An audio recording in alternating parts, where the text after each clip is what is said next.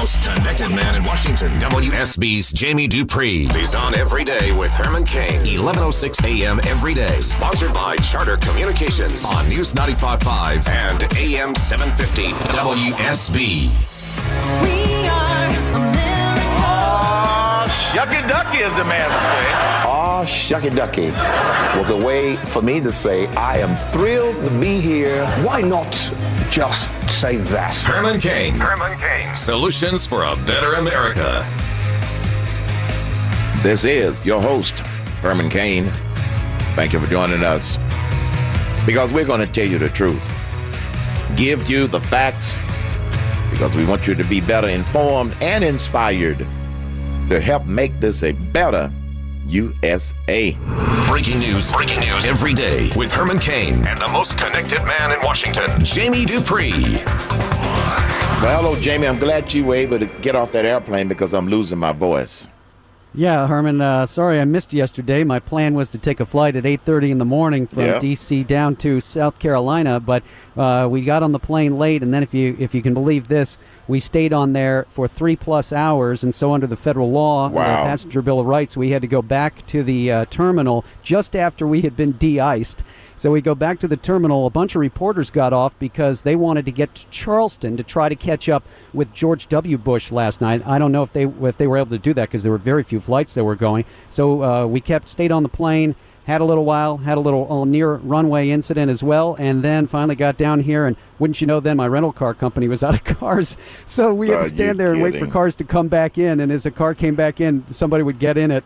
So, yeah, it wasn't my worst travel day, but I didn't get to do as much yesterday as I had hoped, and obviously I'm sorry about missing you. I'm right now, this is always what's great, Herman, about covering the presidential race, is that you freeze to death in Iowa and New Hampshire. Yeah. And now in South Carolina, I'm standing outside here in the beautiful blue sky and sun and everything, and it just feels fantastic. Jeb Bush is here at a gun maker's manufacturing place outside of Columbia, South Carolina, which of course is the state capital of the Palmetto State. Jeb had a big rally last night with his brother, the former President George W. Bush.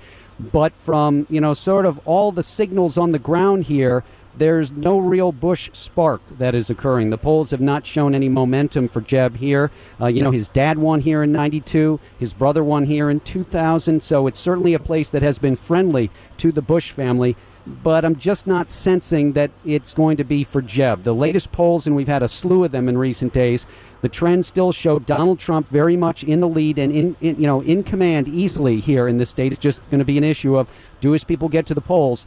Ted Cruz, he's still up there with Marco Rubio, but Cruz's numbers seem to have gotten a little soft in recent days. And I don't know, Herman, if that's a function of all the fighting that's going on between Cruz and Trump. Yesterday, Trump labeling Cruz an unstable individual. Cruz arguing that Trump is not a real conservative. Trump says he's lying. So all of that has been going on, and you never know when those things happen, whether it hurts one or even both of those candidates, Herman. Unbelievable. But like you said, the latest PPP poll still does not show Jeb Bush moving up, even though he brought in his brother and doing all of the attack ads and everything else. Well, he's not, but his super PAC is doing all of the attack ads. Yeah, and last night there were a number of reporters, and I overheard a few today in this event, who said they were down there last night. They went into the crowd and interviewed a lot of people, and they found a lot of people that liked George W. Bush, a lot of people that liked the Bush family, but that there weren't as many people who then were saying, yeah, I'll go out and then vote for Jeb Bush in this primary. So the family thing, much, Herman, as I found that the Clinton thing in New Hampshire never translated over to Hillary Clinton this time. Bill Clinton did well in 92. She won in 2008. But it just didn't. The third time was not the charm. And right now the signs sort of indicate the third time is not the charm here for Jeb. But there's still a few more days to go in this race, Herman. Well, the family is not running. And I think the American people see that, okay? He's running. So, earlier on, didn't he try to intentionally not separate himself, but downplay the fact that he came from a presidential family, and they went with exactly. He sort of tried to run as his own man, and not bring George W. in. And I get that on one hand. I understand what he's trying to do, and George W. Bush, let's face it, was a very polarizing figure by the time he left. But as with everything, once you've been out of office for a while, the view of you tends to go up in the polls, and that has happened with George W. Bush, and clearly he was very well received last night and was a big draw. I'm not sure that it would have helped long-term to have him out here on the trail a lot for his brother, but it is one thing you look back on, much as I always think back on Al Gore not getting Bill Clinton out there when he ran. Would it have made any difference for Jeb? It may, Herman, in the end, it may not have made any difference whatsoever. Jeb Bush may be a good candidate, but not the right year for him. I'm coming to that conclusion also. What about Rubio? How's he doing? Rubio, I was able to get into town. I wanted to go to a Cruz event, but I was too late to get to that. So I went over and saw Rubio last night. I'm going to get to Cruz later today, as well as Kasich. Rubio's his event here last night reminded me a lot of what I saw in New Hampshire and Iowa. There were a lot of people there, and not as much as Trump, don't get me wrong, but you got to sort of sit up and say, okay, there seems to be a lot of people with a lot of interest in this guy. Obviously, Rubio's bad debate in New Hampshire really hurt him there. And he didn't have that in Iowa and did well to finish third. Two of the polls that came out yesterday here in South Carolina had Rubio tied with Cruz in the number 2 slot. So when you think about that, that shows that maybe he is bubbling up a little more here. I'm not trying to say that he's got big momentum or anything like that, but I just sense that there's a little more mojo for Rubio right now in this state than there is for Jeb Bush or even John Kasich. So we'll have to wait and see what happens the next couple of days. Rubio had an event with, I think, over 1,500 people yesterday midday, and then last night's was about 900 people. So solid draw, but of course nothing like Donald Trump, obviously, at this point in time, Herman. Yep.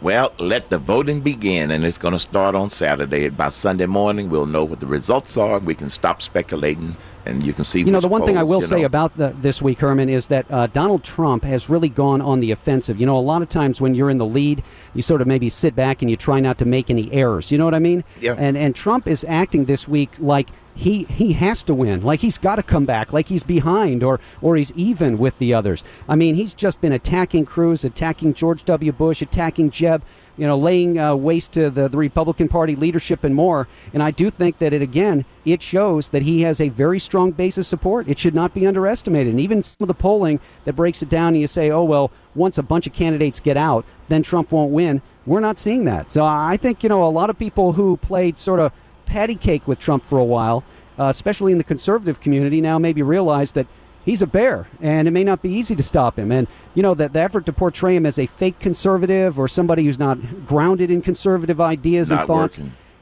I don't sense that it's working right now. And the way Trump is responding is basically by saying, you're a bunch of liars.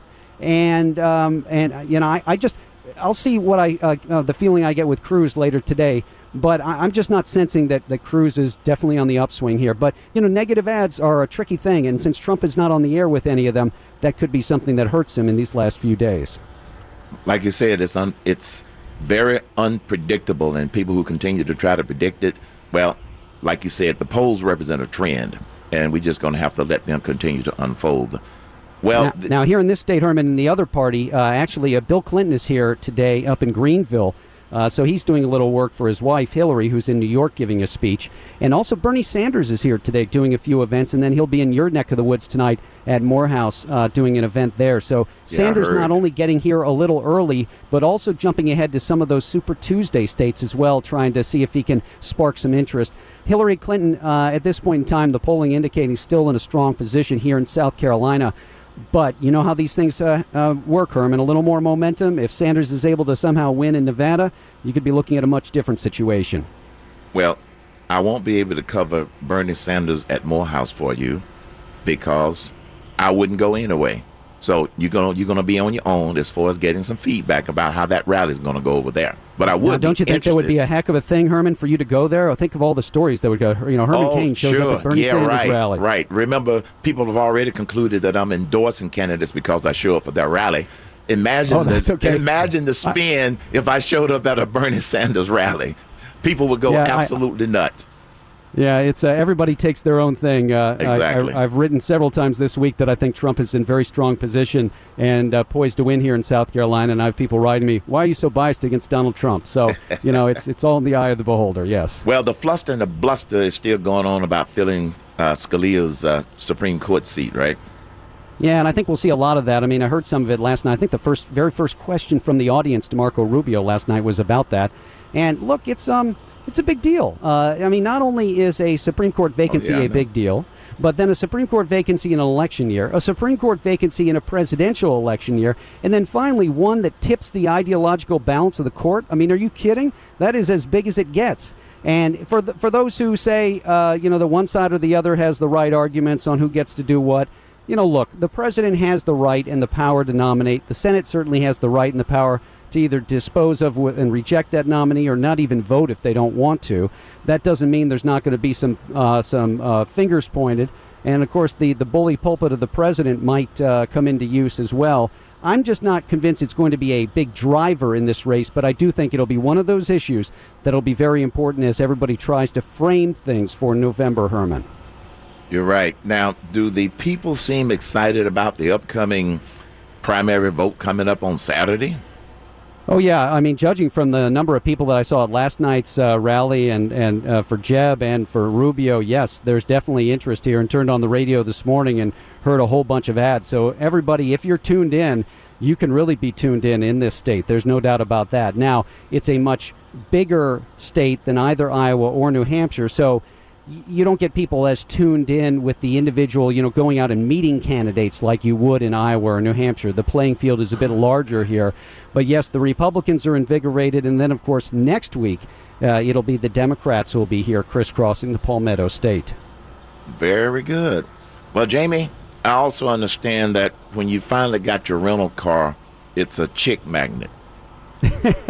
True or false? Remember in Iowa, no, false. In Iowa, I had this big transit van that they gave me. This time I've got such a small car, Herman, I think it could fit inside that transit van. So not as roomy, and I'm not sure it's a chick magnet, but we won't worry about that. Well, travel safe, my friend. All right, see you, buddy. Thanks a lot. You're listening to the Herman Cain Show.